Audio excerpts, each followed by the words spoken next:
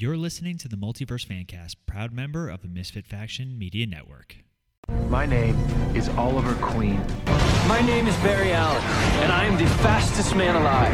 My name is Kara Zor-El. I'm from Krypton. Everyone, this is my cousin. I guess you already know. Okay, I think I have this. Oliver. Green Arrow. Dig. Spartan. Thea. Speedy. Okay. And Sarah. White Canary. Jax. And Professor Stein. Firestorm. Ray. Palmer. The Atom. And Mick. Oh, Heatwave. Always a pleasure to see you, Lucy. Hello? Don't believe we've met. Lucifer, Morningstar. Consider us even, John Constantine. Constantine. Is it? I don't care. You ready? All right, then. On with the show.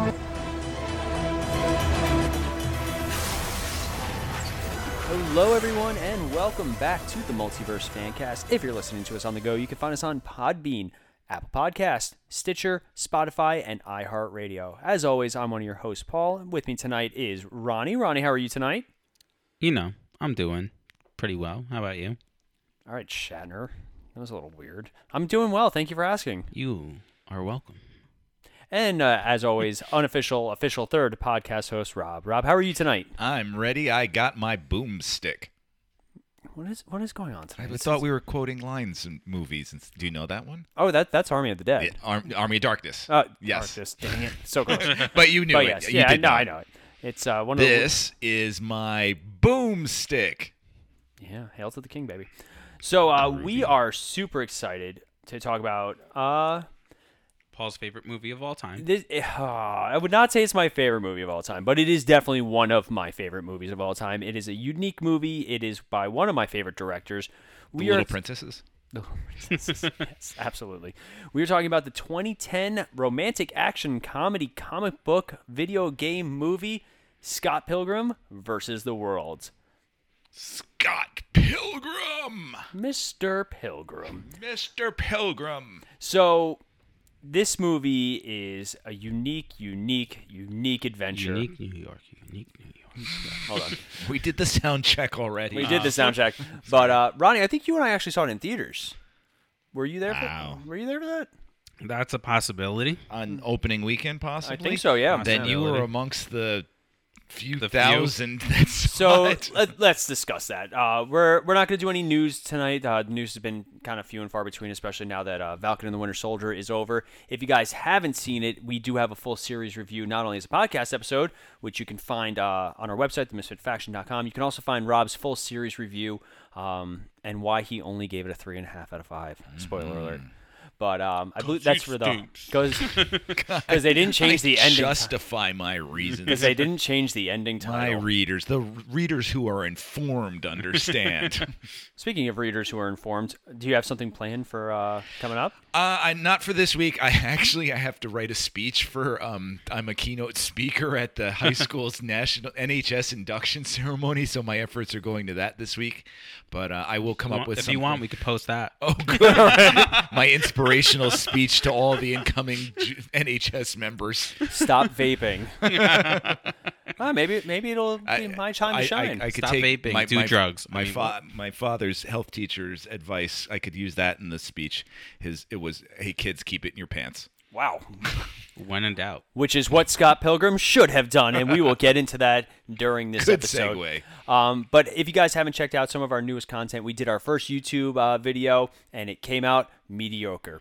But it was a good learning experience. Hooray We got an for A for average. So, it was a collaboration between all of us from the Multiverse Fancast and Cinematic Adventures and producer Melanie from Bibliophiles Assemble. She's been elevated to producer status? She has hit producer status. Wow. Yeah. Only Where because was I for this? You were too busy laughing at her trying to clap. I have that video. It's hilarious. She's director and producer. Oh, wow. Yep, and she also has the most followers on any of our social media, so she wins. Yeah. But so if you guys haven't seen that, it's actually the content itself is fantastic. The audio is great. The visuals need a little work. We'll work on that. Yeah, and that's what you get when you're starting off. Yeah, get some decorations in here. I'm gonna get a green screen. Some put it on the list. Yeah. But so we are still working on different projects and different endeavors in the network, so keep a lookout for those. If you haven't followed us on Instagram, you can find us at the Misfit Faction. You can also find our Twitter, which is Misfit Faction, and our YouTube, which is also the Misfit Faction, but it's the Misfit Faction Media Network. So we are going to jump. We're going to go through the movie. We're going to go through the plot, the characters, what happened with this movie. And by the way, the reason we're doing it is because we're celebrating its 10th anniversary. 10th anniversary. 10 years ago, this movie came out not August 13th. Yeah. Well, no, the release date was in the United States. It was August 13th. August 13th. But they are doing a re-release, I believe, this weekend. Yes, they are releasing the 10th anniversary Blu-ray and DVD edition. Yeah, with and some in theaters too, which is even cooler. Oh yes, I did see that, and I know Edgar Wright has added some extras onto the Blu-ray for some like an alternate ending and stuff. Well, so when we get to the ending, I'll tell you what the alternate ending is because it is on the DVDs. So I have seen the alternate ending. I much prefer what they did. We will discuss. So before we do anything, though, we're going to jump into, obviously, first is the director, Edgar Wright. I don't know about you guys, but I'm a huge fan of Edgar Wright. Absolutely. I love his over-exaggerated storytelling. Yeah, the Cornetto trilogy is really just, and by the Cornetto trilogy, we're referring specifically to Shaun of the Dead, Hot Fuzz, and World's End. Which are just a near perfect trilogy of movies. Oh, yeah. Absolutely. I also love Baby Driver. I'm a big fan of Baby Driver. I've been watching for the first time his television show Spaced. Yeah, I've heard very good things about it. Yes. I'm working my way through it. He's clearly talented. Yeah. I'm really upset we did not get to see him do Ant-Man. Yeah. If you're interested, you can find on YouTube his test footage that he directed for Ant-Man. It's about a minute long. And just to cite that, I don't know how many remember, but when Ant-Man was first announced as being a creation by the MCU and being inducted in, no one really knew how to do Ant-Man. Mm-hmm. And he was the guy that figured it out. He shot test footage showing him, blowing up and getting small and punching people, and everyone went, that's it. That's what we're going to do. And that scene was put into the movie when obviously cleaned up. Yeah. It was more test footage. Very similar to the Ryan Reynolds test. Yeah, the Deadpool. Yeah. That got leaked. Yeah. I mean, still don't know who. But Edgar Wright is just brilliant, and I know he's working on his new film right now. I can't recall the title, but I know it's got a lot of big names in it too. Yeah, so. he doesn't have a very big filmography. It's either I think it's Last Night in Soho. Yes, that's it. That's it. Yeah. But he does not have a huge filmography, but I really enjoy his style and that over exaggeration, like when Ramona's like washing her hands and you hear all those very loud. Hot Fuzz is probably my favorite of the Cornetto trilogy. Really? Yeah. See, for obvious reasons. That's true. But I am in the minority on this amongst the Cornetto I will trilogy. say I love World's End if that's where you're going. I love World's End. I just rewatched it recently, and I really think it falls apart a little bit at the very end. Mm-hmm. But it's so brilliant, and it's got so many deep themes to it about getting older and leaving things behind, and Edgar Wright is such a great visual storyteller, which is where his strengths lie, which is why he's the perfect person to direct Scott Pilgrim. Yeah. Yeah. So Scott Pilgrim, let's do a little history on. I'm not too. I know Rob, you've been reading the graphic novel. Oh yes. And I believe you mentioned that this the movie was created before. Yeah, Scott. I did a deep dive this week on the Scott Pilgrim. I guess you would classify it almost as anime. Yeah, it's more of a manga. Manga, thank you. Anime would be the media of it, whereas the manga is the books. There's 3 major volumes, and each volume has around, I'd say, about 12 issues in it. So I think the Scott Pilgrim series, as far as the film is concerned, it covers about 36 to 40 issues of the comic, and they didn't finish writing it when the movie came out. In fact, I was watching an interview with Edgar Wright that said it's kind of like a Game of Thrones situation where they had outlines of stuff and they knew where stuff was going, and they had all the foundational stuff in the beginning, but they could interpret the rest any way they wanted. Mm-hmm. And some stuff is similar, but there's a lot of variations in the comic between the two, and it's neat. I highly recommend the comic. Yeah. So we've discussed very much recently Zack Snyder. Rob's already like, no. But the reason I didn't know I didn't take my Zoloft before this.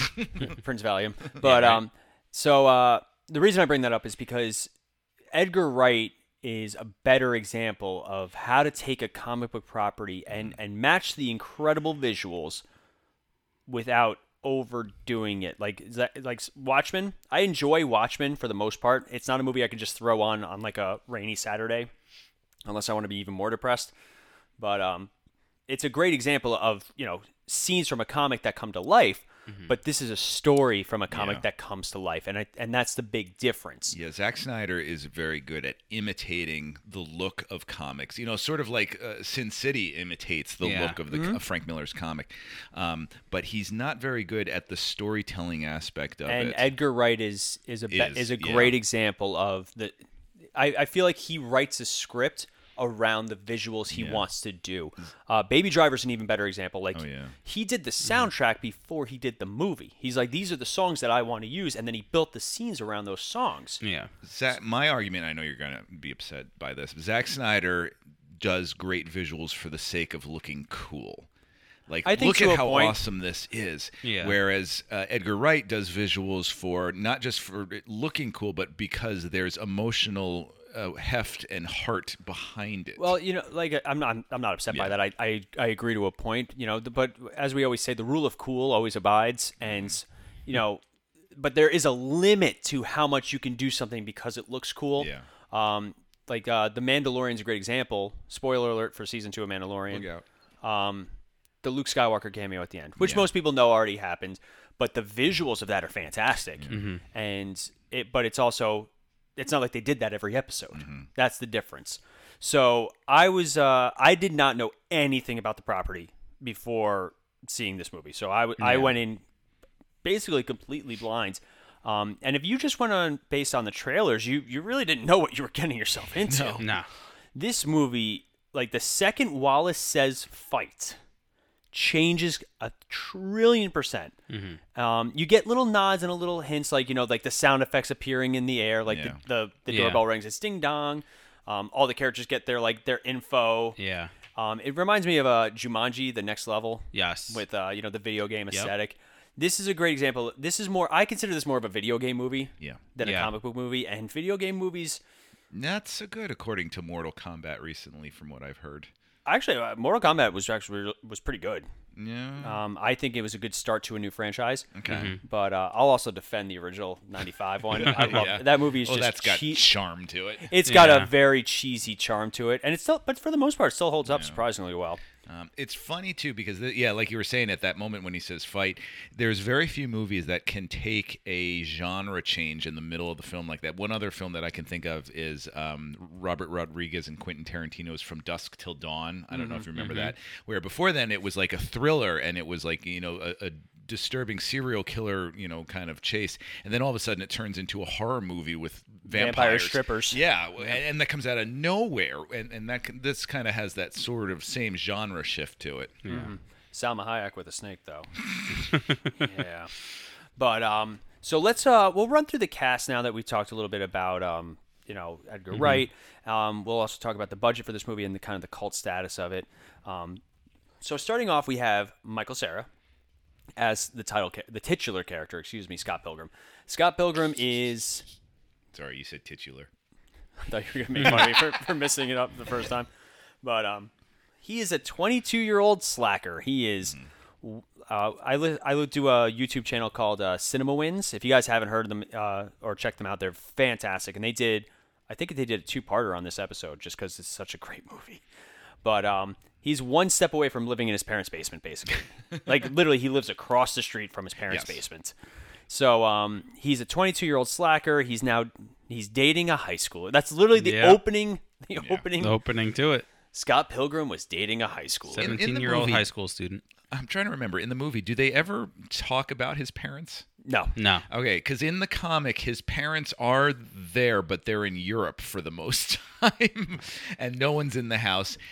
But there's also flashbacks to him when he was young. Because in the comic, it takes place over the course of a year, but then there's flashbacks to him when he's in high school, when he's in college, and everything. The closest you get is when he's with Ramona and goes, "You want to see where I grew up?" No, that's Knives. Oh, was it Knives? Knives. Oh, yeah. yeah. Points across the And he street. goes, Well, fun Right fact there. about that scene: shot in 2 different locations. I believe it. Yeah, they shot the exterior of the house on on one lot, and then I have to say too, and I was showing the guys this before we started. In the comics, it is so amazingly accurate in the film. Like the front door to his apartment looks exactly like it does in the comic. His house, like the inside of his room with him and Wallace. Edgar Wright was able to rebuild things incredibly to just perfection in terms of recreating or even just like it. the little details, like showing the hole in the moon. Oh, that Todd punches. Yeah. So like whenever you see a full moon, you see it. There's two holes in the moon because he did that twice actually in the comics. Yeah, but in the movie he only does it He the only one does time it the once because he's vegan. But fun fact also, Superman's a vegan? Superman's a vegan. Tell it to the cleaning lady on Monday. But apparently Brian Lee O'Malley, the guy who created it, he was involved with the project, and he told all the cast members some secret about their character that nobody knows. Yes, I've heard this too. Go ahead. Yeah, one of them was about, I know one he told to Mary Elizabeth Winstead about Ramona, about the shoelace she wears. Oh, yes, about the death of her younger brother. Yes. Very good. I'm impressed you knew that. Yes. Oh, well, I'll be honest. This, like Ronnie said at the beginning, this is one of my favorite movies. I love this movie. I think it's beautifully written. Wait a minute. Hit me. In the last podcast, you said Spaceballs was one of your favorite movies. Oh yeah, no, top 5. Like these movies. I was here. I heard you. I know you were in the background. I'm gonna have to edit you out. But this movie, I definitely have done a lot of reading about, and just I really enjoy stuff like that. This movie is also at the same time Kick-Ass was out. And they always remind me of each other to some degree. That's a fair comparison. Especially because I have read the Kick-Ass comics, which are even darker. I've read them. Yes, they are brutal. At some point, we're going to do an episode on Kick-Ass. I know it's on our list, and its sequel, but also we're going to do I think on our list is a discussion about rated R movies, or rated R comic book movies. Comic. Which is a great conversation to have, especially now, because now we've passed that threshold, and we're running past that threshold. Like even this movie, even though it's a PG-13 movie, they could have made it an R movie. I heard, actually, I was just reading that it was very close to being an R movie. They had to actually cut somebody's using the F word, and then it was because the phrase that Scott uses to number 3, the vegan, when he calls him "you cocky cock," was enough to push it almost to the R rating, and then they had to cut everything beyond that. It's just weird. It's like such a which PG. is another thing directly from the comic, actually. Yeah. Also, you punch the highlights out of her hair. Yeah. And the highlights are actually on there. They reassigned that. Actually, in the comic, his girlfriend Envy is the one that punches Knives. Oh. Yes. We don't use the E word in this house. Envy. But it's funny. This movie was such a bomb, too. It opened up, I believe, at number 5 that weekend in the box office. I think this movie was, like we were talking about in our Spaceballs episode for Cinematic Adventures, that this movie was ahead of its time. It was, we were still at the really, like, the start of the comic book renaissance, because what else was coming out in 2010? Well, it was only 2 years after Iron Man. So and Iron Man, and Batman, The Dark Knight. So we had those movies, but this movie, especially with the cast alone. Astonishing. Like, this is a great cast. And let's but continue. you didn't have any of those. They weren't big names in 2010, Some of them were. Chris Evans was still a pretty big name. That was it. Brandon Routh was just kind of coming off Superman. Michael Cera kind of was big because of Arrested Development and Superbad, yeah. Well, thoughts on Michael? I actually don't have a problem with Michael Cera. I think he definitely plays his type. Yeah. But except in what is it? This Is the End. Yes. He was hilarious in This Is the End, where he just plays the most obnoxious parody of himself. I'm an enormous Arrested Development fan. Yeah, it's a good show. I've quoted it endlessly and watched it several times. So I loved him from that. I have mixed feelings with him in this film because there are moments where he really does strike that Scott Pilgrim insecurity, which is so key to this movie. Mm-hmm. And I love him in the fight scenes, but there's some times where he's just a little too meek for Scott Pilgrim. That Scott Pilgrim in the comics and even in the movie does have sort of this slight arrogance to him that Michael Cera doesn't always have. Yeah, Scott Pilgrim's not a likable. He's not designed to be a likable character. He's supposed to grow and change throughout it, and by the end, you're supposed to like him. But it's a rough go, and that's why we were talking about The World's Ends. That's why a lot of people were turned off by The World's End, because Simon Pegg's character in that is he's just an ass. Oh, I love his character in that. Oh, I do too. Like I appreciate it because it's such a 180 too from Hot Fuzz. Yeah. From every Yes. every role each of those characters. Like Nick Frost a little less until The World's Ends, but like they all play different characters, and that's what's fun about it. But Michael Cera, I think for me he nails the role enough, and I would agree. Yeah, I will always laugh at him putting on his hat. Yes, hair's getting shaggy. My favorite is the bread makes you fat. I think we posted that on the Facebook. Yeah, I think that's everyone's reaction when you hear that bread makes you fat. Everyone goes, "Bread doesn't make you fat." Makes you No, fat? it doesn't. So garlic bread at every meal. Yeah, I know, right? I just eat it all the time and never stop. But going down the list, we have Mary Elizabeth Winstead as Ramona Flowers. Full disclosure, I have a huge crush on her. I think she's fantastic, and I think a lot of us at this table would probably agree that we have a crush on her. Yeah. And blue hair Ramona Flowers. Mm-hmm. Yeah. Woo. Yeah. Gets you blue. Easy. Oh, this is a family show. That was gross. Blue in the Why would I be face. holding my breath? Yeah, see, I was with you. But I do like her. I think sometimes she's a little too standoffish and aloof in this, and a little too playing hard to get. Because in the comics, and I'm sorry, I keep going back. No, please. In the comics, she's actually a lot more likable. She does have, she comes across as damaged but likable, whereas in here she comes across as damaged and like standoffish at times. And it's the same feeling you have for what's her name who plays Captain Marvel. Oh, Brie Larson. Yeah, Brie Larson, who's Envy Adams in this. Yeah. But it's that same sort of standoffishness that I don't care for, that I think she doesn't. She gets away from it at times, and especially at the end with Gideon. Yeah. But she's serviceable. She's good enough. Yeah. And then we have Kieran Culkin, who, as Wallace Wells, and he steals the movie for Kieran me. Culkin is a treasure. He is like the loyal best friend, but at the same time, the call you out on your crap best friend. One of my favorite movie moments of all time is when the phone rings after he gets off the phone with Envy, and it's Knives. Yep. And she knocks on the. You know what? You're outside. Sorry? He opens the door, and you just see, is Scott here? You know what? And he closes the door partially. Yep. Scott jumps out the window.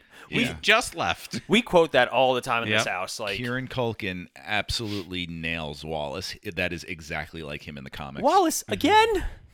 Going down, we have Chris Evans as Lucas Lee. He was probably one of the bigger names in this movie when it first came out. And was he Captain America yet at this point? No. Oh wait, maybe 2010 to the internet. No, I don't think so. I don't think so. Well, I see on your wall, Captain America: The Winter Soldier came out in 2014, so I'm guessing Captain America probably came out in 2012. Yeah. They might have announced it at this point, but he was probably just in The Losers at this point. I love that. That's another. That's on our list. That's an Fantastic Four. And he is in Fantastic Four. That was his big one. Yeah. Not another teen movie. Yeah. But actually, The Losers is a very underrated movie. The Losers, like The Losers, unfortunately, we saw it in theaters. Yep. The Losers came out at the same time as the A-Team. Which both serviceable movies. But they cannibalize each other, I'm sure. Oh yeah, it's like Deep Impact and Armageddon coming out at the same time. Like unfortunately, they were too similar. But The Losers is definitely an underrated gem. We'll definitely talk about it at some point. We have Anna Kendrick as Stacy Pilgrim, who's not given enough to do. Sorry, I cut you off. Oh no, I was just gonna say who's probably the second biggest person to come. She wasn't. This was before Pitch Perfect. No, I know that. I'm just saying though, she's the second. Like, if you go down this list, she's probably the second. One of the obviously Chris names, Evans is the biggest, and then talking nowadays, Anna Kendrick and future hopeful Squirrel Girl. Yeah. Oh, I would love her as Squirrel Girl. Everyone would. Yeah. She doesn't know anything about it. No. Like she said, I don't know anything about Squirrel Girl. Everyone keeps telling me I'm supposed to do this. I don't think I'm ever going to do it. She would be perfect. She would be. She would be really good. She's not given enough to do in the movie, which is unfortunate. There's a lot of, Scott Pilgrim comic is about 1,000 pages that they're covering in this film. And they're cutting it down to, a 2-hour runtime. So you have to cut some things. But she's got a lot more to do in the comics. There's other, there's a Lisa, who's a former high school friend of his. There's what's her name? Allison Pill, the drummer. Kim's got huge plots in the comic that they had to cut. Yeah. We have Brie Larson as Envy Adams, which does not look like her. I was just gonna say that. Right? I even though I knew, because you guys shocked me a couple weeks ago. You're like, that she's in Scott Pilgrim. I'm like, no, she's not. And even when rewatching it this week, I'm like, no, that can't be Brie Larson. You are incorrigible. I can't figure it out. Yeah. It does not. It doesn't look her. like her in the slightest. She's very slender in this, and but even in the face. It's I don't interesting. see her. No. We mentioned Allison. Oh wait, real quick fun fact on that. To prepare for the role, she watched the Adult Video Awards and watched all the performers from that, and not their videos, but watched them at the show to sort of get that arrogance that they all have, and this sort of I'm so I'm amazingly sexy and better than everyone else. She said she watched the AVNs for inspiration as to how to speak and walk as that character. Well, one of my favorites is when you first see her and she's standing in front of her own poster in the same pose, and she just walks in that pose. Oh, okay, I'm totally jealous. But we mentioned Allison Pill as Kim Pine. Aubrey Plaza. I love Aubrey Plaza. She's really funny. Oh, as God, Julie, yes. and still one of my. You love her in this, or you love her just in general? In general. In general. Yeah. Why? Help me to, because I kind of like her. Parks and Rec. I haven't watched Mike and Dave need wedding dates. Wait, Mike and Dave. I haven't seen that. That's a fun movie. But I just she kind of plays the same character and everything, that snarky kind of hot nerd. Yeah, which I mean, I feel like is kind of relatable to me. I don't know about the hot part, but the snarky part, don't sell yourself short. Yeah, but you know what I mean. I just look at him fishing for compliments right there. No, I wasn't fishing for compliments. I was just saying that snarkiness. I just love that. Really? And I had more of a crush on her than Mary Elizabeth Winstead. Wow, that's really yes. Because I have to say, I is it because she could do that thing with her mouth? What can she do? That's when where she's she, saying bleeps she keeps herself dropping out? the F-bombs. Oh, right. And Scott goes, "How are you doing that with your mouth?" Do you know what that sound is that she's doing? What is that sound? I read about this trivia. That is the sound that your computers would make when they were doing dial-up and connecting to a modem. I also there are a lot of fun sound effects in this movie. Sonic the Hedgehog's used. Zelda. Zelda. The Universal theme when Chris Evans walks out. But I gotta say, just to wrap that up, I still don't totally get. Is it Aubrey or Audrey? Aubrey. I thought so. Okay. Watch Mike and Dave Need Wedding Dates, or even though it's a terrible movie, Dirty Grandpa. You'll get it. You'll get it. Really? Yeah, you'll get it. Because she does always play that same character, and sometimes, a lot of times, it grates on me. But all right, I'll give her a shot. She's way different in Mike and Dave Need Wedding Dates. Oh yeah, yeah. And then Dirty Grandpa, she hose it up a little bit. Yeah. We have Brandon Routh as Todd Ingram, and this was him as Ray Palmer-ish, that same kind of humor. But he's so cool in this, though. I love it. Mm-hmm. I love it. I watch him, and I'm like, I kind of want to be him.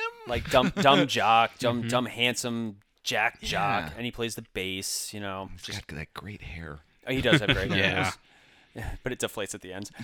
Jason Schwartzman as Gideon Graves, the main bad guy. Jason Schwartzman playing Jason Schwartzman. Pretty much. Johnny Simmons as young Neil.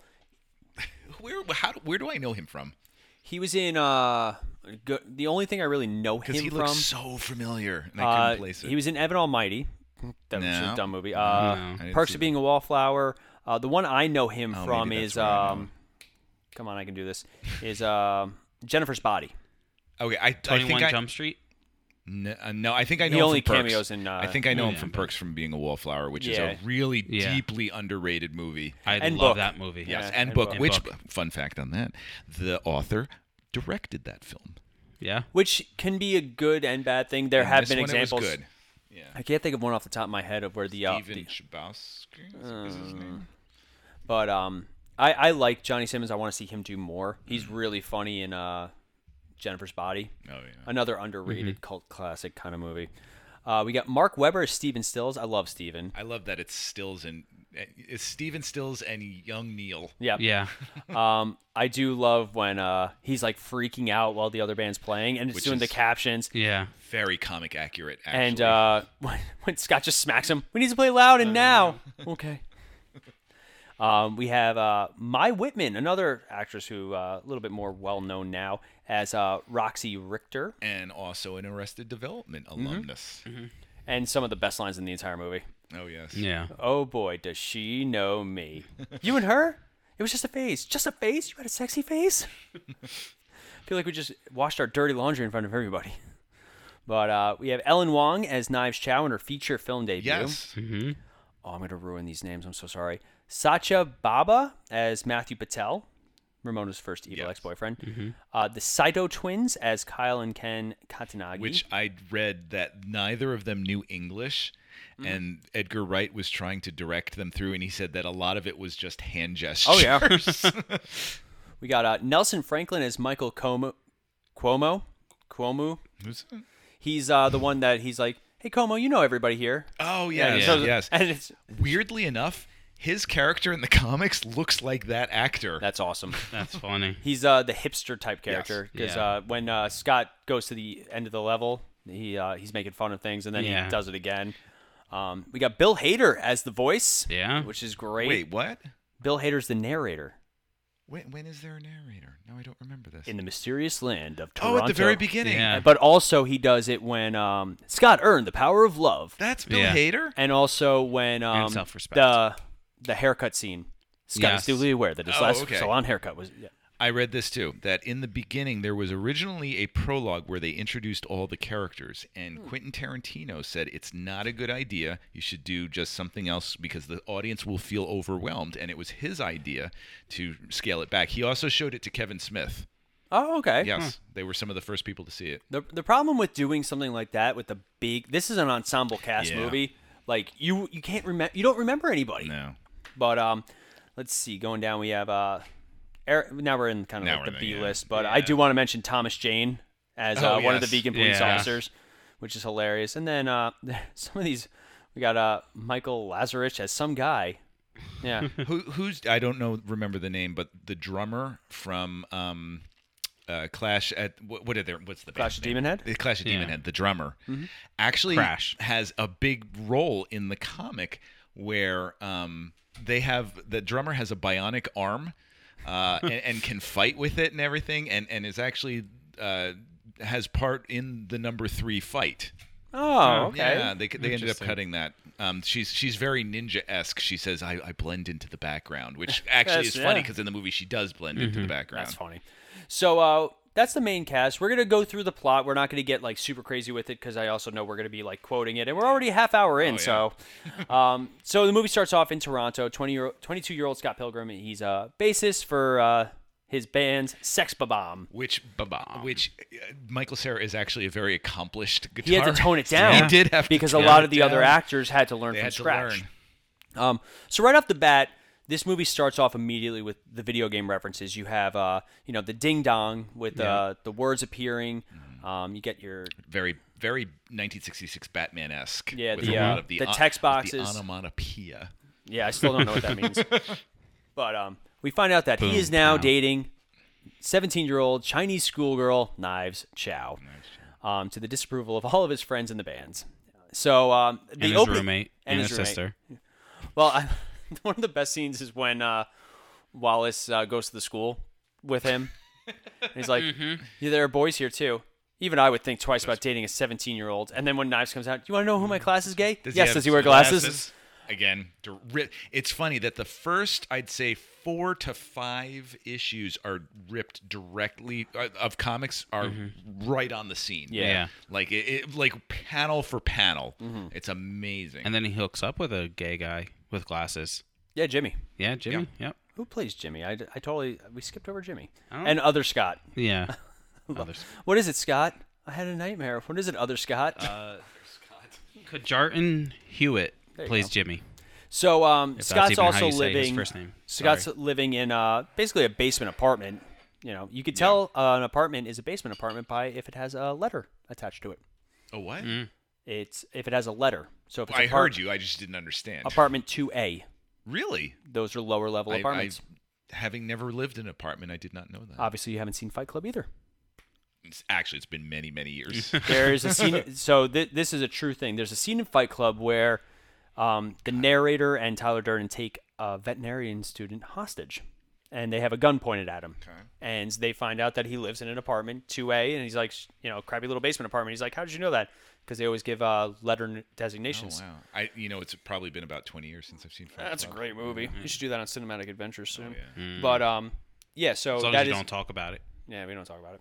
But that's actually a true I have true some fact. rules here about that, actually. Yeah. By the way, you're never allowed to have paper again during any sort of recording. Why? Because if you watch our YouTube video after the intro, all we hear is because you're making your paper airplane. You can't have anything. I know. I'm so restricted. I'm some kind of fidgety. So I have, for the listeners, I have like a mala beads on my wrist to play with, so that way. I thought they were a different kind of beads. These are mala beads. Shame on you. Why would you put those in your mouth? Don't you peace shame me. These are mala beads. There's a certain number of them, and you count them, and it helps you to focus, and it keeps my hands off the microphone. I just Don't worry. I just play with Sean- the headphone mic. Don't of worry. wire. Sean broke the recording during Cinematic Adventures, and Melanie hit her head on the microphone. I was here for when he broke it. I went, Yeah. oh, really? Melanie hit her? Oh, it was Yes. great. Oh, it was classic. I'll let you hear the thump after this. Yes. It was good. But I had a good line with it too. yeah. What was your line again? Then it wasn't that good. Well, no, because I don't want to spoil it. You're for gonna spoil everyone. it. You gotta gotta listen to listen to Cinematic this, Adventures. I'll tell them on the side. Is it cinematic adventure or Cinematic Cinematic Adventures, Adventures. unless you're looking at our logo.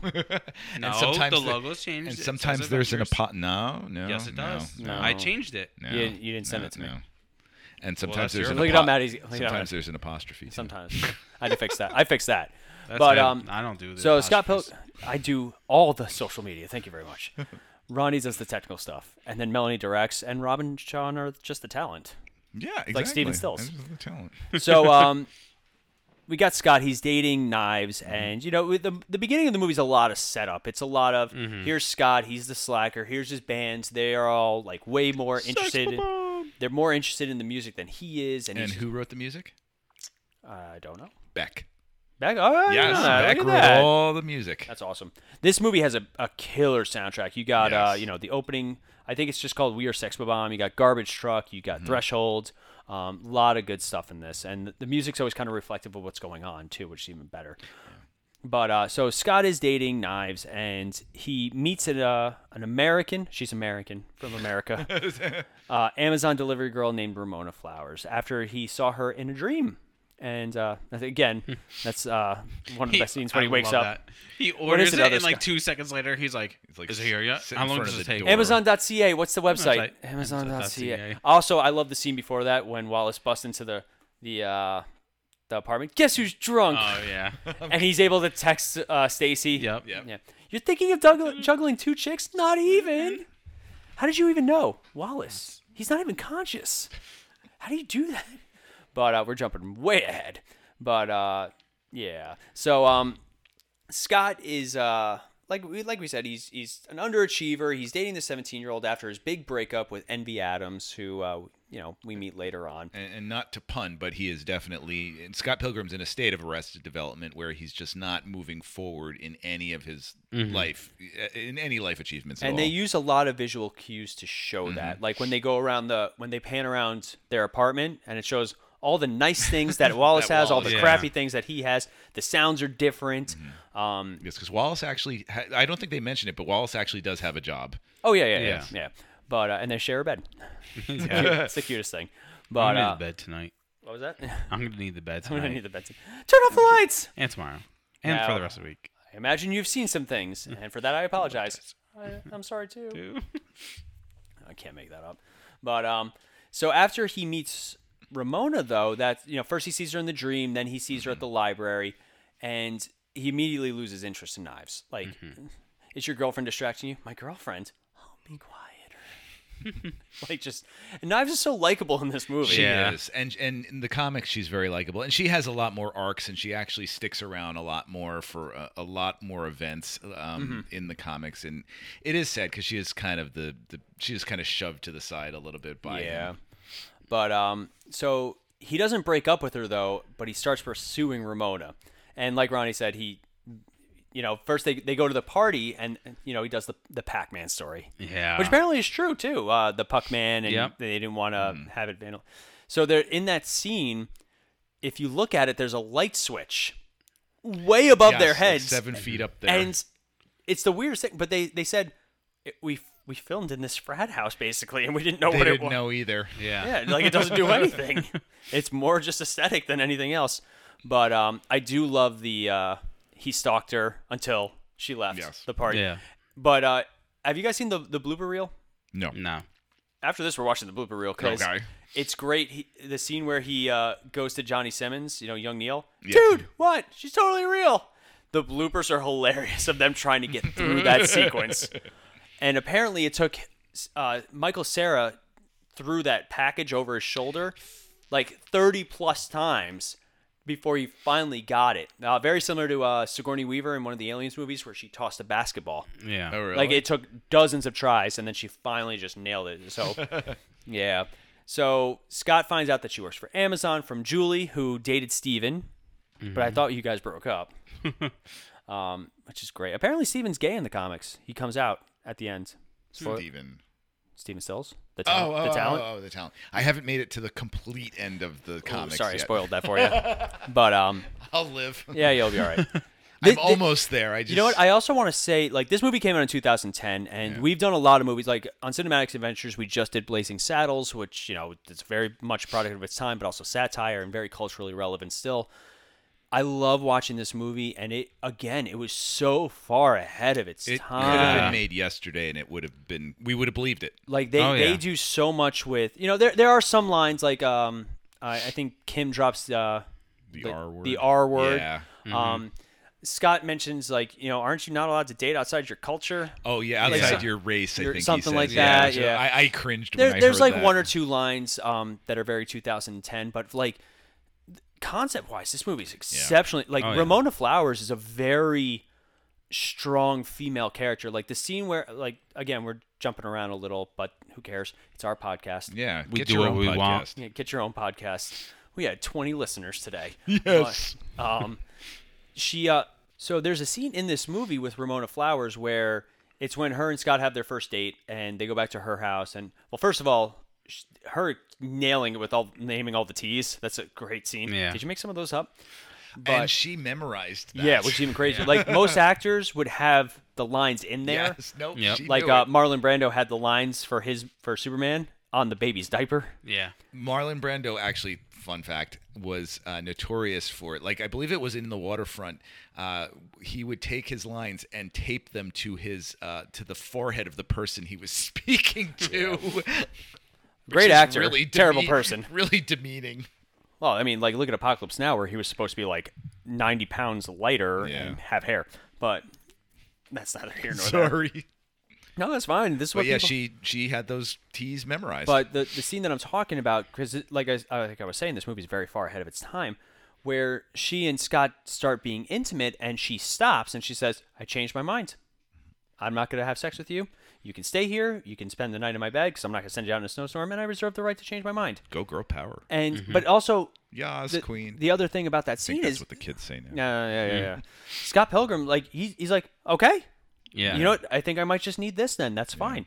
And that was like a huge like moment where they're talking about consent and past traumas and emotional connection, and they're doing it all in a 13-second scene where you don't even think about it. Like, this movie was really, really far ahead of its time, and I think it's reflective that now it's got such a big cult following. I mean, during COVID, they did like a whole screen reading of this. Did they? That's they cool. they did like a table read for the whole movie, and they got I think they got almost everybody back for it. Well, one of the things is I know that everybody loves Edgar Wright. Like, it's funny too, because with so many in the Me Too era, you have so many people who are coming out with other producers and directors and say no one has ever said a bad thing about Edgar Wright. He is just seems like he really runs a fun set for as demanding as his marks probably are. Because I'm thinking of like Baby Driver, where you probably had to hit so many marks, especially like when he's like even like in the very opening scene of Baby Driver. That's when, what I was thinking of actually. Elgort, I think his name. Ansel Elgort, and he's gonna be in West Side Story. That trailer just dropped. Yeah, so it looks good. But where he's like, even like with the seatbelt, and he's just like to the exact phrase of the song, like, oh god, I'm sure it's demanding, but I've heard that he is Edgar Wright's just everyone wants to work with him. Yeah. He's a great person. And I like that except Marvel doesn't want to work with him. Yeah, well, because they're a loss. As much as we love Marvel, and Rob and I were just talking off recording about Marvel and its inaccessibility, because like you can't send a 15-year-old who's never seen a Marvel movie into like, well, you got to start 10 years ago and work. Yeah. Marvel is notorious for this is how we do it, and you will do it our way. And that's why a lot of directors, Patty Jenkins walked away from Marvel because she had a vision for Thor: The Dark World, I think it was. Oh, was she involved? She was supposed to do Thor: The Dark World, and Natalie Portman got really angry, and that's why she didn't come back for, obviously now she's back. But well, that's why I'm so interested in seeing the Eternals, because now you've got Chloe Zhao doing it, who just won an Oscar this past Sunday for directing Nomadland, and she has a very distinct look to her films, and there's certain tropes that she has in all of her films, and I'm wondering how that's going to translate to Marvel. So I cannot wait to see this. As much as we joke, like I have to say it, and I know you'll agree, Rob. Even I probably though will. Marvel has a very distinct look at this point. Yes. Trying, even like when, so say what you will about the DC universe, their movies all look very different. They all have their own, like Aquaman, even Aquaman and Shazam, which are more in that post-Justice League era, they aesthetically, they look very different, but at the same time, you could tell they're in the same universe. Marvel, their movies, it's not till more recently with like Infinity War and Endgame, and just, Guardians of the Galaxy was really the testament to it. Yeah, their movies all look the exact same. They all had a very similar, like they all almost kind of washed out. Yeah, like even the characters, they all talk the same. Yeah. They all had that same, like they make fun of it in Age of Ultron when Ultron makes the joke about omelets and breaking eggs, and Tony Stark's like, he beat me by 1 second. Yeah, it's sort of like in Marvel that they're like, here's the train tracks. Stick to the train tracks. You can go anywhere you want on the train tracks. The train can look however you want. And the train goes all over the country, but don't get off the tracks. But, that's why, like, if we're going to ever suggest a comic book movie, and me personally, if somebody's like, I want to watch a comic book movie, what's a good one to watch? I will throw out Scott Pilgrim. Now, here's the thing. I actually threw this out there to my family about 4 years ago, 4.5 years ago. They did not like it at all. Really? Yes. Well, first of all, I think Timmy was too young because he was only like... Which is weird because the fight scenes in this movie are on. Well, that's why I thought he would love it, because I'm like, if you ever, let's watch this. It's like watching a video game movie. Yeah. And I think a lot of stuff went over his head. I think also it was too frantic for his brain, because like he's 13 now, so he must have been about 8 or 9 when he watched it. I think it was just too hard to follow for him. Yeah. So I'd love it if he watched it again. But I have to say, that is a complaint I have too, that I think the opening half hour is too, not that I'm using this as a label or in a negative way, but it's too ADD. That it's all like zip, zip, zip, zip, this here, then go there, then over there. And I think they... Ronnie. Puts his Adderall away slowly. Yeah, right? But I think they could have like untightened the editing just a little bit in that first. But unfortunately, half hour. that's Edgar Wright. Even like Hot Fuzz, which is his more like the more serious quote unquote of the. Is it really? I think in terms of like content wise, it's not until he meets Danny that the comedy starts with that movie. That's true. Okay. I would say World's End is probably up there too with how his serious style, but all of his movies are very, very fast paced. The editing alone is like cut and cut and cut and cut and cut, and it's all one scene, like just for his storytelling. But going back to the plot of this movie, somehow we get our first interaction with the Battle of the Bands. They fight Crash and the Boys. Is that band with Crash and those boys? Yeah, I hate those guys. But we do get some of the more like nuanced things with this is our first song. It is called "I Am Sad." I am so very sad. It goes a little something like this. So sad. Thank you. It's not a race, guys. I love Wallace. Yeah. And he's hitting on Jimmy the whole time. So we are all in serious relationships with a significant other. I am? Oh, right. I've been married for over 20 years. I know. Lauren just hasn't had the heart to tell you yet. But if even like in the early dating stages, if I invited a date to my show, and she saw another girl run up and kiss me, isn't that a red flag? Dead. Yeah, So I've like as funny as it is. Not if you're in Utah. What is wrong? What? They're polygamists. Get outta You could here. be. Yes, It's like in I Utah. don't even They're know in you. Canada. I'm just saying. They're in Canada. Well, you asked about the situation. I said if you're in Utah, it's okay. Even still, I feel like that's a 'Cause- conversation we should have had beforehand, before I committed to this. But I have to go, and he just runs away. I love. Oh no! Doesn't he say like he's between like? No. That's later on. Oh, that's later. When, Okay. Sorry, I with don't the want to ruin pee that. meter? when Knives Yeah. is dating. No. I have to pee on her. Yes. That's when Knives is trying to make him jealous with young Neil. Yeah. I was rewatching it. How do you at know that night. girl again? I was rewatching the movie this week, and I was in bed, and Lauren was asleep next to me, and that line came up. I have to pee on her, and I burst out laughing. I almost woke her up. Yeah. No, you know what gets me about this scene though, when first like Scott looks at one of them, and then Knives looks at Ramona, and then Wallace looks at Jimmy, and Jimmy's like, he's just because like Wallace is already hitting on Jimmy. Yeah. Oh, it's such a great scene. I have to say too, and this is something you and I were alluding to off mic, that this movie is it's fun.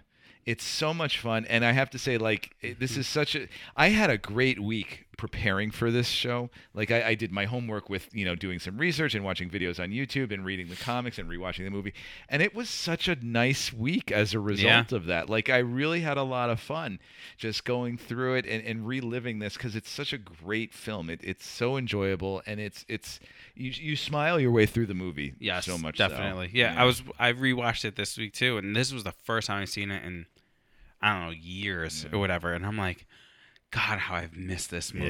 Yeah. Just the whole entire 2 hours? Yep. Right? Yep. Or roughly, just smiling. Oh, yeah. Ear to ear, just haha, this is awesome. Well, especially once we get the appearance of Matthew Patel.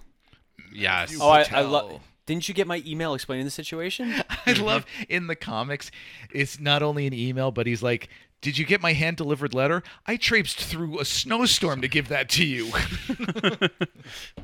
But so he breaks in, and I love how they nonchalantly kill Crash and the boys during this. Yeah. They're just skeletons. Oh, Crash. But you get your first Evil X fight, and Which on since you bring it up, body count 47. not surprised. Yeah. Like this movie, people die. Yeah, and that's 47 counting the death of Scott Pilgrim too. Oh yeah. But I do love the first fight just out of nowhere, just like not only just beautifully choreographed martial arts, and I think all three of us can appreciate that to a certain degree, but also Michael Cera did a lot of it. There are a lot of shots of him doing it. Yeah. And like little nuances, like adding the dust to them. Matthew Patel blows off his shoulder when they hit each other. The sound effects. Bill Hader. Doing his narration, and Wallace doing the first really big fight, but then the second one is like Evil X. Yeah. Fight. But it really starts the second half of this movie, and it starts it off like big. Mm-hmm. And and then it shows Scott what kind of terrible person he is, where he's like, so if you are to continue to date, I have to defeat your exes. Does that mean we can make out? Yeah. And he still has not He's broken, all about making out. Yeah. and he still has not broken up with Knives at that point. No. Who fainted during the show. To his credit, he is not physical with Knives when he starts dating Ramona. Think we held hands once? She jumped up on and kissed him once, but it was more of like a she did it to me kind of thing. Mm-hmm. Yeah, I don't think that would fly, but No, okay. Agreed. He's still dating. Yeah. And then we have the Seinfeld moment, which Yep. it feels a little out of place, but it's still really funny. Yeah, that part I felt was a little dated. Mm-hmm. Oh, it was exceptionally Yeah. dated, but like it's And not, really not funny. in a good way. Yeah. With the bacon Wallace is just making bacon. Yeah. He makes a lot of bacon in the comics. Yeah, One of my favorite moments though is when Jimmy comes out of the bathroom after Wallace was just berating him about seeing other people. Yeah. And he's like, double standard. I didn't make up the gay rule book. And he's following with his hand. He hits up with the spatula. Stop. Yeah. That's what makes Edgar Wright such a great visual storyteller, is because he knows how to get comedy out of these moments that are seemingly innocuous. Like there was one, I watched a video online. It's a channel called Every Frame a Painting. I'd highly encourage you to watch them. And they talk about Edgar Wright as a visual storyteller, and they show two different movies showing the exact same sequence. One is I don't even know what movie it is. I think it's The Heat with Sandra Bullock. Oh yeah. And they show her moving to the big city, and they show like second unit stuff and like just the car moving and a highway and some signs.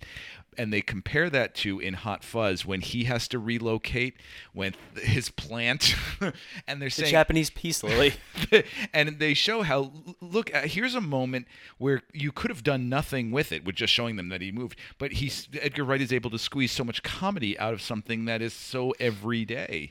That he's asleep next to the train, and then just all washing of a your sudden, hands. Yeah, just washing your hand. Like Edgar Wright can find all these little moments and just make great comedy. You know, out of the it. best example of it though is Hot Fuzz when they're talking about all of Nicholas Angel's credentials, advanced driving and advanced cycling. He peels in and he's like, like just perfect example of just the mundane.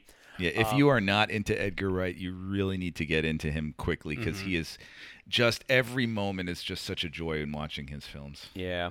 So Scott finally does break up with Knives, though, and she blames Ramona, and she swears to get Scott back. That's another great scene when she's doing her hair, and she's like screaming in the bathroom. Her friend's like, I can't understand a word you're saying. Scott does get attacked, who does he get? Next up is Chris Evans. We're only at number 2? We're All only right, at we number got to 2. speed this up. Yeah, we got to move this up. Chris Evans, who plays Lucas Lee, and I like how each fight is different. Yeah. And I also love how Wallace is totally in love with Lucas. I want to have his adopted babies. Yeah. But and fun fact, the Chris Evans stunt, Lucas Lee's stunt double is Chris Evans. Actually, is Chris Evans' stunt double. They had a lot of trouble getting the Universal sound effect. Oh, I bet. Logistically, Yeah. Even though it's a Universal movie, which is even funnier. Still, you can't use it during a movie. Yeah, very strange. Yeah. But they were able to convince the studio to let them do it, and it's fantastic. Yeah. And apparently, Chris Evans crushed a real cup of hot coffee in his hand. Jeez. Like, because he's Captain America. Yeah. But it's just Chris Evans, like, he's another one that if you only know him for Captain America, you only know half the story there. If you've ever seen Knives Out, he's a jerk in that movie. It's such great. a jerk. But even Fantastic Four and the Losers, Losers is a great transition between Fantastic Four and Captain America. He's kind of I never liked the Fantastic Four movies. I think they're terrible, but he brings some fun to it. I look at those much more fondly after Fan Four Stick. Oh God, yeah. Who wouldn't? Yeah. Also, that movie was made by its cast and practical effects. I really enjoy the Thing's practical effects, and I will not say that they are great movies by any stretch of the imagination, but I do enjoy them for where they were. They were that Sam Raimi Spider-Man era. And your love of those practical effects is also very relevant in Scott Pilgrim, because Edgar Wright likes a lot of. You were saying earlier to me about some of the practical effects that they do in there. Yeah, a lot of good stuff. Like, practical effects are always well done. Like the scene where he goes in to pee, he's leaving the living room, goes into the bathroom, and it's all one continuous shot. Edgar Wright loves continuous shots. Oh my gosh. But when he walks out, he's walking in the school hallway. The way they did that, I believe they rotated the set. So, like, very, very like Christopher Nolan Inception with the hallway. That's so funny. I was just thinking of Christopher Nolan when it's the most well-known example now. Yeah. Because Chris Nolan's another one. Practical. He loves his practical effects. He'll actually crash a plane for Tenet. Which is great. And for The Dark Knight Rises. Yes, and with the truck flipping it, like he actually flipped that truck. Yeah. There's this movie called Fanboys. I know you've seen it, Ronnie. I don't think Not yet. I've been told by several people I should watch it. I own it. So I know, and you've mentioned that you want to lend it to me, and I'm like, I think we might have to do a movie night at this point. Yes. It's a movie about 4 friends who are trying to steal a copy of Episode 1 before it comes out, and there's a great line in it. Without spoiling too much, one of the characters does actually get to see it, and they're all asking, "How is it?" And he's like, "Not telling." And he goes on a little. He's like, you got to embrace the flaws. Sometimes the crappy effects, the real puppets. It's the blemishes that make these things beautiful. Yeah. And movies like this that use practical effects that in a way that you feel like you can reach out and touch them are always just a little bit better for me. They are. I love 80s horror movies because of that practical gore and the makeup that they go through. Like CGI is just... Yeah. Well, it's funny also, good. We like I said, we watched Mortal Kombat recently, and the gore and the violence in that is fantastic. In the new one? In the new one. I've heard it's too, CGI'd over the top. It is CGI over the top, but also that's reflective of the medium. But because it's a video game. Video, that, and that's what makes this movie give it a shot. I recommend it because it's more of a Mortal Kombat prequel than anything else because it's not the actual tournament, which is very strange. But this isn't that. That's for the sequel. Yeah. But we also get after Lucas Lee's defeat, and one of my favorite bits is wow. As he's skating. Wow. Oh, yeah. Wow. But he explodes skateboarding. Yeah. Lucas Lee. We get Todd Ingram, who is vegan and... You mean vegan? Vegan. Vegan. Defeated after a base battle, and Scott manages to trick him into drinking coffee with half and half. And he's already had gelato and chicken parmesan. Well, apparently in the comics, he was constantly eating chicken parm. Yeah, he did. And there's the scene I know. The scene of him eating gelato is actually in the comics. Yes, that's funny. And he knows it. And he's like Envy says, isn't there? She goes, "Is that vegan?" He goes, "Oh yeah." And then he turns to his friend. And he's like, "She doesn't know that there's eggs in it." I love the actual line. It's milk and eggs, bitch. But chicken isn't vegan? All that curds and whey gets in the... what does he say? All that curds and whey is taking up the other 90% of your brain? Yeah, something like that. But we also meet Roxy Richter, who is a lesbian ninja. Yep. And, that's the one scene in this movie that is a little... When he defeats her by having her orgasm to death. Which actually, okay, that's a little controversial. I can help you with this. They took that in the comics because that is not her weakness in the comics. That is Envy's weakness in the comics. Oh. Yes, because there is a fight between Ramona and Envy, and that's how he defeats Envy. I love the fight between Ramona and Roxy, though. Yeah. First with the giant hammer, because that's like a nod to video games and having. And she has the hammer in the comics. Yeah. But it's her only fight scene really in this entire movie. Yeah. But and then she helps Scott actually. I don't think I can hit a girl. They're soft.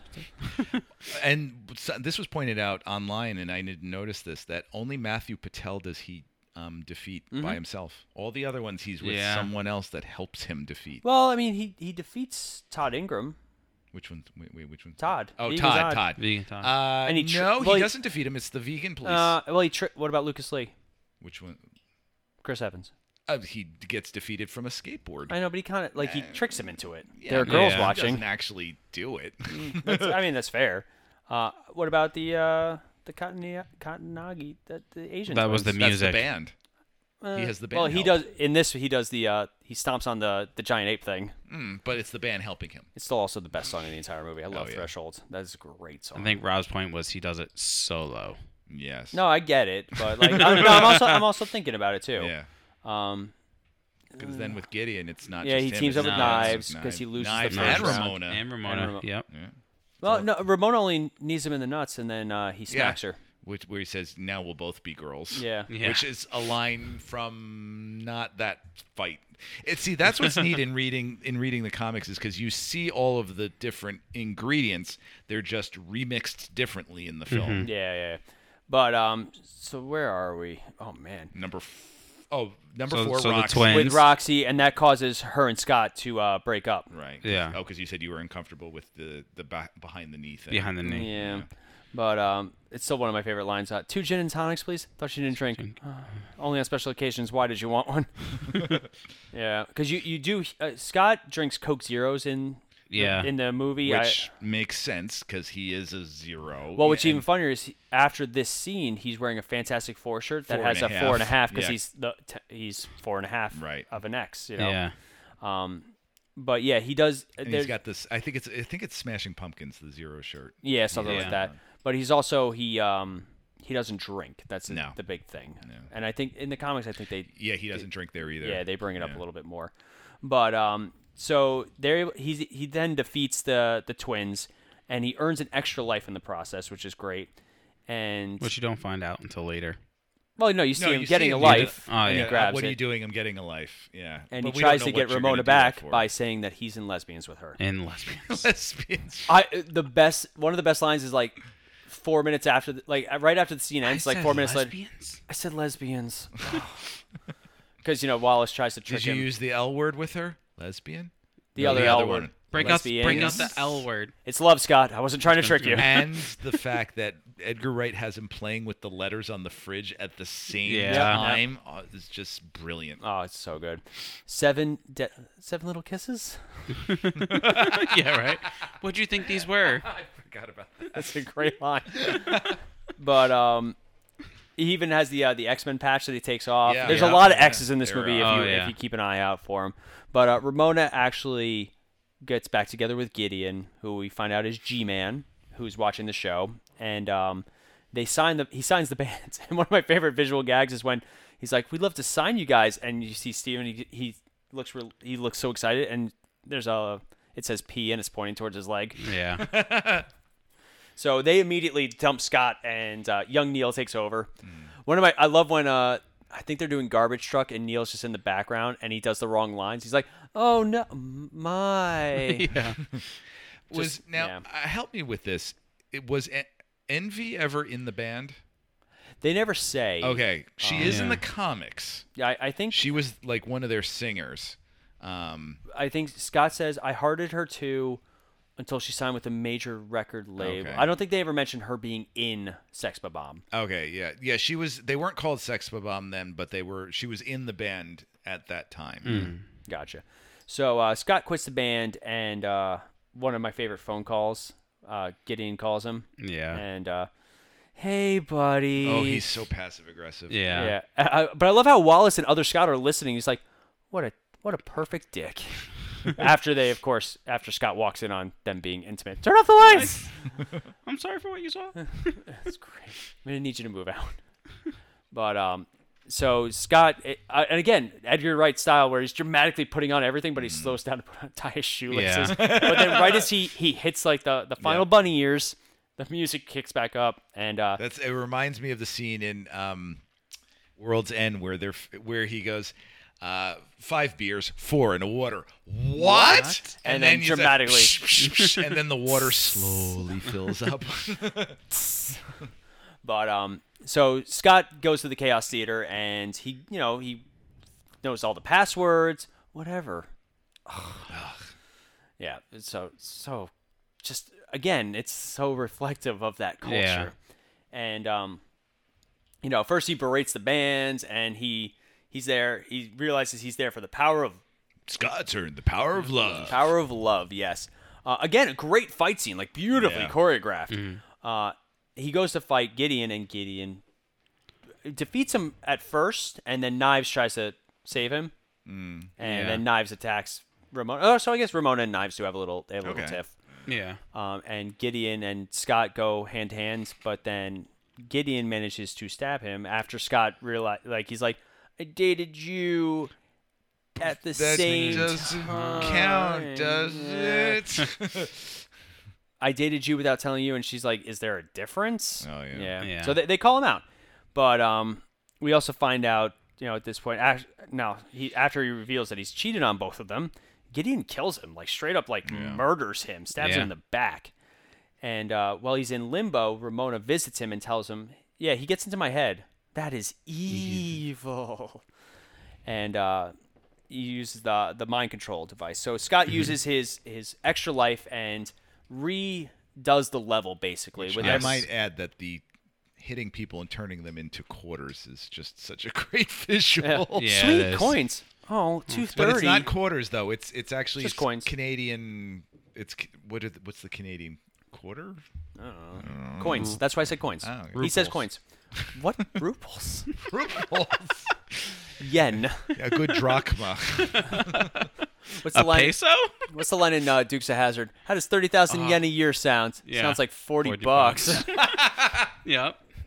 But that's another underrated I movie. have not seen that one. If you didn't like we saw that without seeing the show, it is Super See, I Troopers. like Broken Lizard a lot, and then I saw them do Dukes of Hazzard. Like, you know what? It's worth the watch. Is it? All right. Yeah. Great car scenes. Okay. They do some great car stunts. But so Scott Reed does the level, and like with all that confidence, there's that Scott Pilgrim confidence. You know, your hair looks stupid, and the guy just explodes. Yeah. Aww. But and I love the when he comes in. You guys were right. The new set sounds way better without me. And he apologizes to apologizes to Steven, then to Kim. And I love Neil, young Neil, you've learned well. From now on, you will be known as Neil. And he's like, oh. And you hear the music and the level up numbers. I feel so bad for Kim. Mm-hmm. Kim is, well, first of all, she's cut a little bit, but she is just so put upon and so neglected.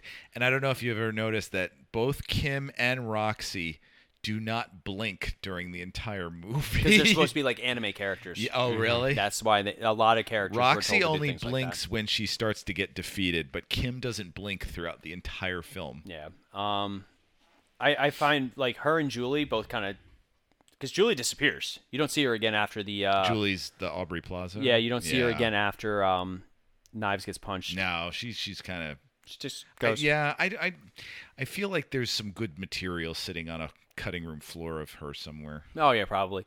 So after he makes peace with everybody and challenges Gideon, he wants to do it for himself this time. So he earns the power of self-respect sword. These are all swords from the comics too. Yeah. Like that he uses, and he apologizes to Ramona and Knives for. Listen, Kung Pao Chicken.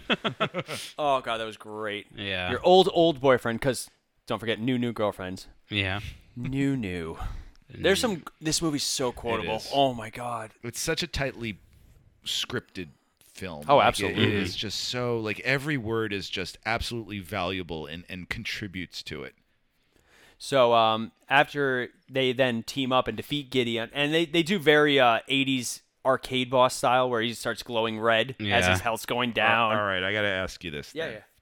As individuals who were not around in the 80s, how much appreciation do you have for the visuals in this? So we're an interesting generation. Mm-hmm. We were, because I grew up with Nintendo 64 and with the Atari the Atari 2600. Those are two totally different systems. I know, but they're two very important 8-bit systems. Yeah. Nintendo 64. It had Mario was very 8-bit. And Nintendo 64. Are you sure you're not talking about Super Nintendo? Yeah, I guess I'm talking about Super Nintendo. Yeah, because Nintendo 64 is the first. Oh, that's right. I'm sorry. Yeah. I'm talking about Super Nintendo. Because we were just playing Super Mario 64 on the Switch. Yeah, Super Nintendo, where you had to blow into the cartridges. Yes. Which apparently didn't do anything. And Sega Genesis. Yeah. No, see, and the Sega Genesis. Yep. Yes, I remember playing NHL 93 on Sega Genesis. I had Mortal Kombat on Sega Genesis. Yeah. Well, here's a fun fact then. Mortal Kombat on Sega Genesis versus Mortal Kombat on Super Nintendo. They took out the blood for Super Nintendo because of all of the parent backlash. You know what? But I kind of remember but this. There is a blood code for one of the sequels, I believe. So I think Mortal Kombat 2 they took out all. No, there's a code, no. I'm laughing because like it's true. Like the Konami code. Yeah. That would turn on all the graphic stuff because parents revolted. This is also the generation of like Power Rangers and stuff like that where children violence was really. All right, here's the test to see how well you guys are with these old school video games. What's the cheat code for Contra? No. It's a Konami code. I just said All right, what is it? Up, down. No. Yep. Down, No, you're right. Up, down, left, right. A, B.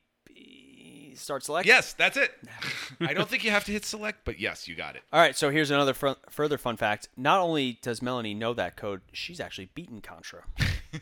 Contra is one of the hardest games you can ever. That's why it has a code for invincibility. All right, you've both convinced me that you kind of have an appreciation for it. I remember playing Nintendo at my neighbor's house when I was like 6.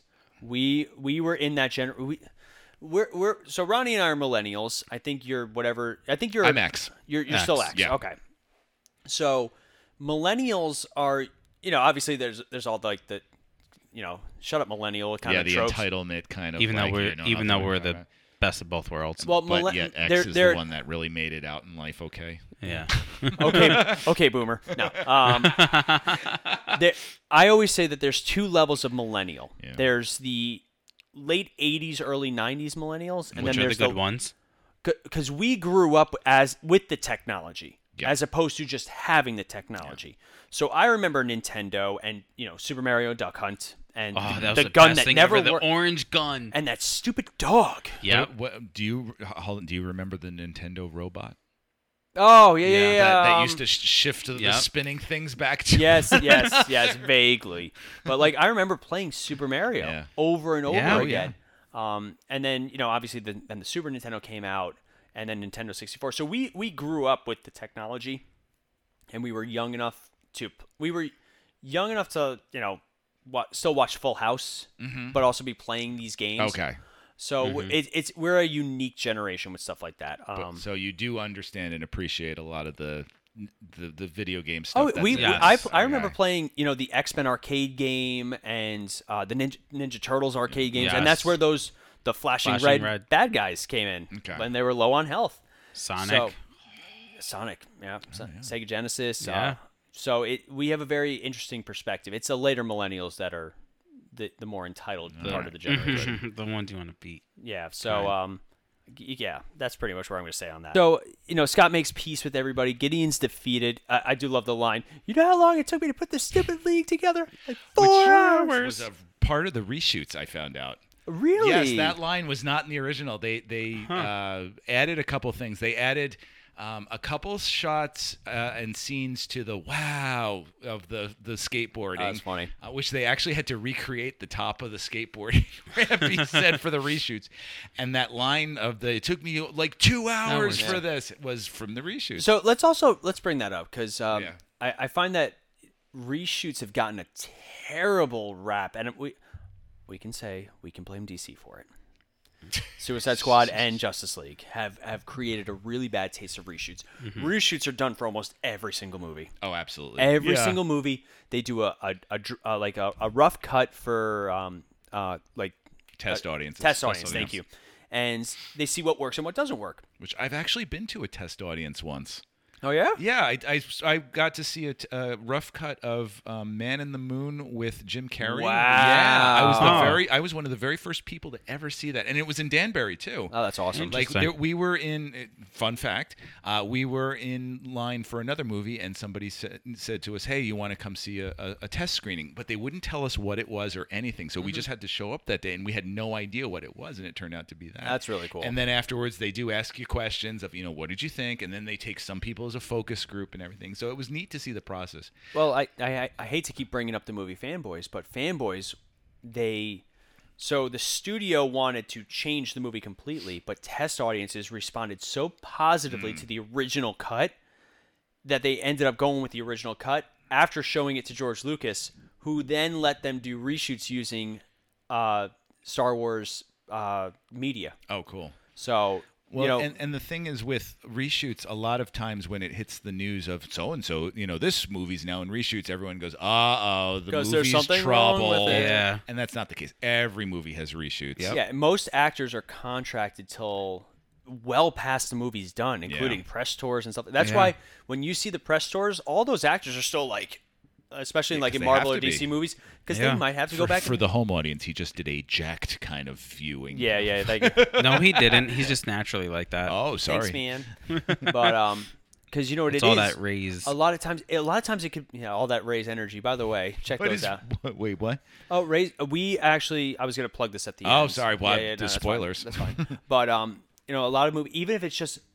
There's something wrong with our footage. Yeah. We need you to come back and reshoot it because there's a technical reason. The footage got lost. Or sometimes there's they realize when they cut everything together that the pacing is just slightly off and they need 1 or 2 extra shots in there just of a reaction shot sometimes just to make just to transition it better, all sorts of things. So after Gideon's defeated, Scott goes off into the the wilderness with Ramona. Yes, which is not the original ending. The original cut. Wait. In this movie, you forgot something. What did we forget? Nega Scott. Nega Scott. Nega Scott. That to me is probably one of my favorite. Is when we're gonna go get brunch next week. Is when they walk out and Ramona and I are like, wait, because what? You're expecting a big fight. Yeah. And they're like, well, do you know what the ironic thing about that is? Because Scott is so unlikable, his polar opposite is super likable. That's the thing. Yeah. You know, Makes sense. the opposite of Scott is Likeable Scott. Yeah. social Scott, you know, just loving Scott and Charitable Scott. Yeah. we're gonna go get brunch. But yeah, I'm liking that. Yep. But so in this cut, Mm-hmm. in the theatrical cut, Knives is like, she's who you were fighting for. Go be with her. I'm too cool for you anyway. I'm too cool for you. And he goes off with Ramona into the sunset, basically. With jetpacks? No jetpacks. Ah. In the cut of this movie, or in the director's The original cut. You shouldn't say director's It's cut. hard to say. The original cut. In the alternate ending, Okay. he actually gets back together with Knives. Yes. So. And they go off to the. You've seen the okay? Have you seen it? No. Oh, okay. She he's no, yeah. What's her? Ramona goes off, and he gets back together with Knives, and they go off back to the arcade, and they do that little dancing one, and they're doing it in slow motion, and it's sweet. Like it's actually kind of a nice little arc for Knives, because you feel bad for her during the whole movie. But test audiences did not really like that he ended up with Knives. They wanted him to go off with Ramona. Mm-hmm. Interesting. Ramona. Ramona. I saw an interview with Edgar Scott, and it was for the 10th anniversary, and he was talking about reshooting it. He said, based on test audiences, we said we need to go back and we need to reshoot this with him ending up with Ramona. And he said he was so nervous to approach the actress who plays Knives, because he's like, oh my God, she's going to be so upset and everything. And when he approached her, he said, "Yeah, we're going to do this. We need you to do some reshoots, and here's what we're changing the ending." And her response was, "I'm glad, because it seemed like Knives was such a pushover for taking him back." But also, though. she was young though. That's the thing. Yeah. Like, and and Edgar Wright said this. What sold her completely on the scene was that line, "I'm too cool for you anyway." Yeah. I think it would have been better if nobody got together with anybody, because like the whole point of that alternate ending is Ramona's like, I need to live my life not based on my relationship. I can understand. Yeah. So like, I get all points, and obviously the test audiences were like, happy ending, no Knives, Yeah. no. But yeah, You know what? It helped for me a lot, because seeing the alternate ending, because I always did feel really bad for Knives that she did get the short shrift in all of this, and seeing that she was actually supposed to end up. I'm like, okay, that's a nice coda to her life and story. But that he ends up with Ramona, I think is probably the better ending. That Knives sort of like. Because her identity was so wrapped up in being with Scott that it's nice to see her say that line of "You're too cool for me anyway," and know that she's now got her own self-esteem high enough to live on. And also, it shows growth in Scott, that he's ready for commitment, and for Ramona, it's always been 2 weeks, dated for 2 weeks, and that's that. And now finally, it's nice to see that it's her decision for that relationship to continue. Even giving Scott the out, because it's reflective of her own self-esteem, despite all this. But that is Scott Pilgrim versus the World. Are we doing a rating? Bum, bum, bum, bum. Yes, Star City rating, because we definitely did not for Spaceballs, because that's a 5. You'll notice that I immediately omitted that from Spaceballs for Cinematic Adventures, because that movie's a 5. All right. But Scott Pilgrim versus the World. Ronnie, I'll have you go first. God darn it. Rob, I'll have you go first. Mother flirkin'. No, I was gonna go. Paul, you go first. I panicked. All right, I'm Ronnie, gonna give ahead. this movie a 4. Again, visually, it's great. Again, the pacing is great with this. Like we've been saying, like you can quote this movie up, down, left, right all day. There's not too much to change, other than the beginning is a little bit slow. And again, for its time period, it suffers. If this came out today, this would be a box office hit, but it wasn't back in 2010, which is unfortunate. So I think I'm hoping that now that's in theaters, this weekend, it's gonna maybe it'll take off. make its budget back. Yeah, it might, because over the years it's definitely grown. Because back in when this movie came out, you didn't know about it, But now I feel like more people have seen it, and I'm sure it's gonna make a good amount of money from coming back out. I hope so. Rob? I am going to say a little bit higher than you. I can't go quite 4.5, so I'm going to split the difference at 4.25. It is not. When I used to do that, Paul Oh, always he'd get used to. mad? He would always get mad at me. That's See, why I always go with the solid numbers because I would have said 4.25. Do you know why I can't get mad? Because I love this movie so much that the higher the rating, I'm fine. See, Well, fine, then I changed mine to a 4.25 as well. Can't change. It's too late. I'm used to doing it on a 10 scale because IMDb does it on 10 scale. So I would normally rate this like I Like an would, 8.5. I put it at an 8 on IMDb. Yeah. I actually do the ratings on IMDb. I have my own lists and Nerd. Oh, stop. You would do it too if you wanted alert. And I did give it 8 out of 10, but I wish it could be just slightly higher. It's not quite a 9 because I do feel like the first half hour is way too frantic. I wish that there was somewhere in the world a 3-hour cut that gave it a lot more room to breathe because I think it's so tightly controlled by the fights. It's like, okay, here's number 3 and now it's number 4 and now it's like I would like having read the comics now. It's lovely to see the time that's spent in between those fights with all the friend groups and the band and all of their little issues that they have with one another. Like the comics really do flesh out the dynamics and all the relationships, and I would love to see that. I know also you can't have, a 2-hour movie for this is long enough, I think, too. Yeah. And it does, I will say that the movie does wear on me a little bit the longer it goes because it's just video game fight after video game fight after. And so I would like it to, have some room to breathe. But like I said earlier, Mary Elizabeth Winstead and Michael Cera don't hit it 100% of the time for me, but I'd say they hit it a good 80 to 90% of the time for me. So that's why I want to give it 4.25. Paul, what about you? I give this a 5. I think it is the best movie I have ever seen since Spaceballs. I give it a 4.9. I think it is wonderful because it's got video games. If it was a Marvel movie, I like him. But See, no, I could do this too. No, that's totally fair. This movie's tough because to give giving a 5 is a rarity for me. Winter Soldier is the only movie I will give a 5. There's only a handful of movies that I will ever consider. Apparently, Spaceballs is in that handful. Spaceballs, I give a 5 to. Yes, wow. And he says that with full conviction. With by the full way. conviction. But you see, when I give a high rating, it's subjective, not objective. When we do our Star City ratings, they're completely subjective, and that's why like sometimes we'll review the same movie and value the same parts of it, but like one of us will give it it's a 2.5. It's a totally average movie for me because A, B, and C, and I'm going same movie. I like D, E, and F, so I'm going to give it a 4. Subjectively, my own personal opinion, this is a 4.5.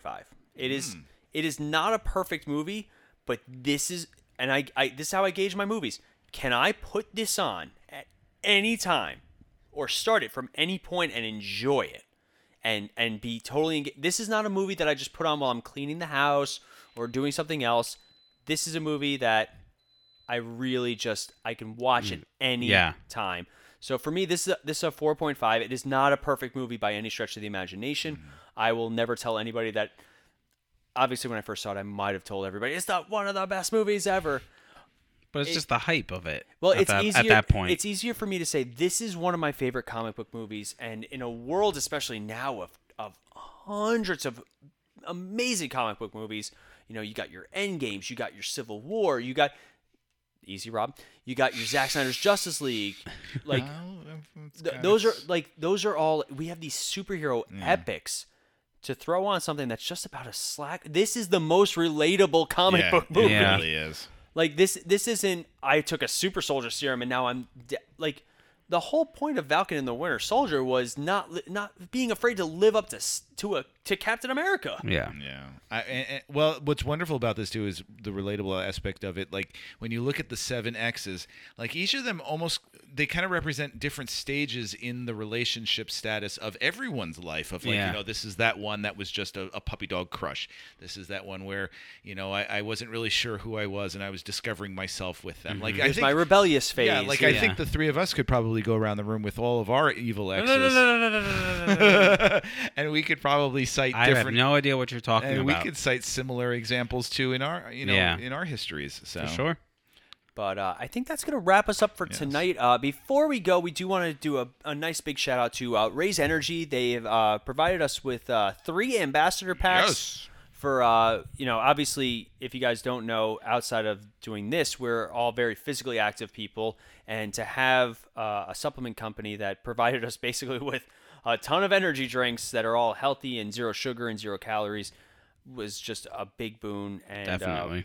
We've been enjoying it all week. I know my workouts have really been. I'm even wearing their shirt right now, and Ronnie's got. He the really wristband. is actually. Yeah, and Ronnie's got his wristband. So yes, I do. Yes. It's been a lot of fun having our first people to work with and supporting our network and our podcast. And I know they've reached out to Melanie for Bibliophiles Assemble also. So that's awesome. Big thanks to Race Energy and Rep Sports for their awesome support of our network and our program. But if you guys would like to interact with us a little bit more, you can find us on Facebook, which is the Multiverse Fancast. You can also find our main site, which is the Misfit Faction. You can also follow us on themisfitfaction.com and our Instagram, our YouTube, all of it, Misfit Faction, Misfit Faction, Misfit Faction. And, make sure you like, subscribe, comment on all of those. Yes, please and thank you. For every like, for every comment, for every download, for everything, every share. It really helps grow our network. We have a lot of things that we have planned. We got our first T-shirts.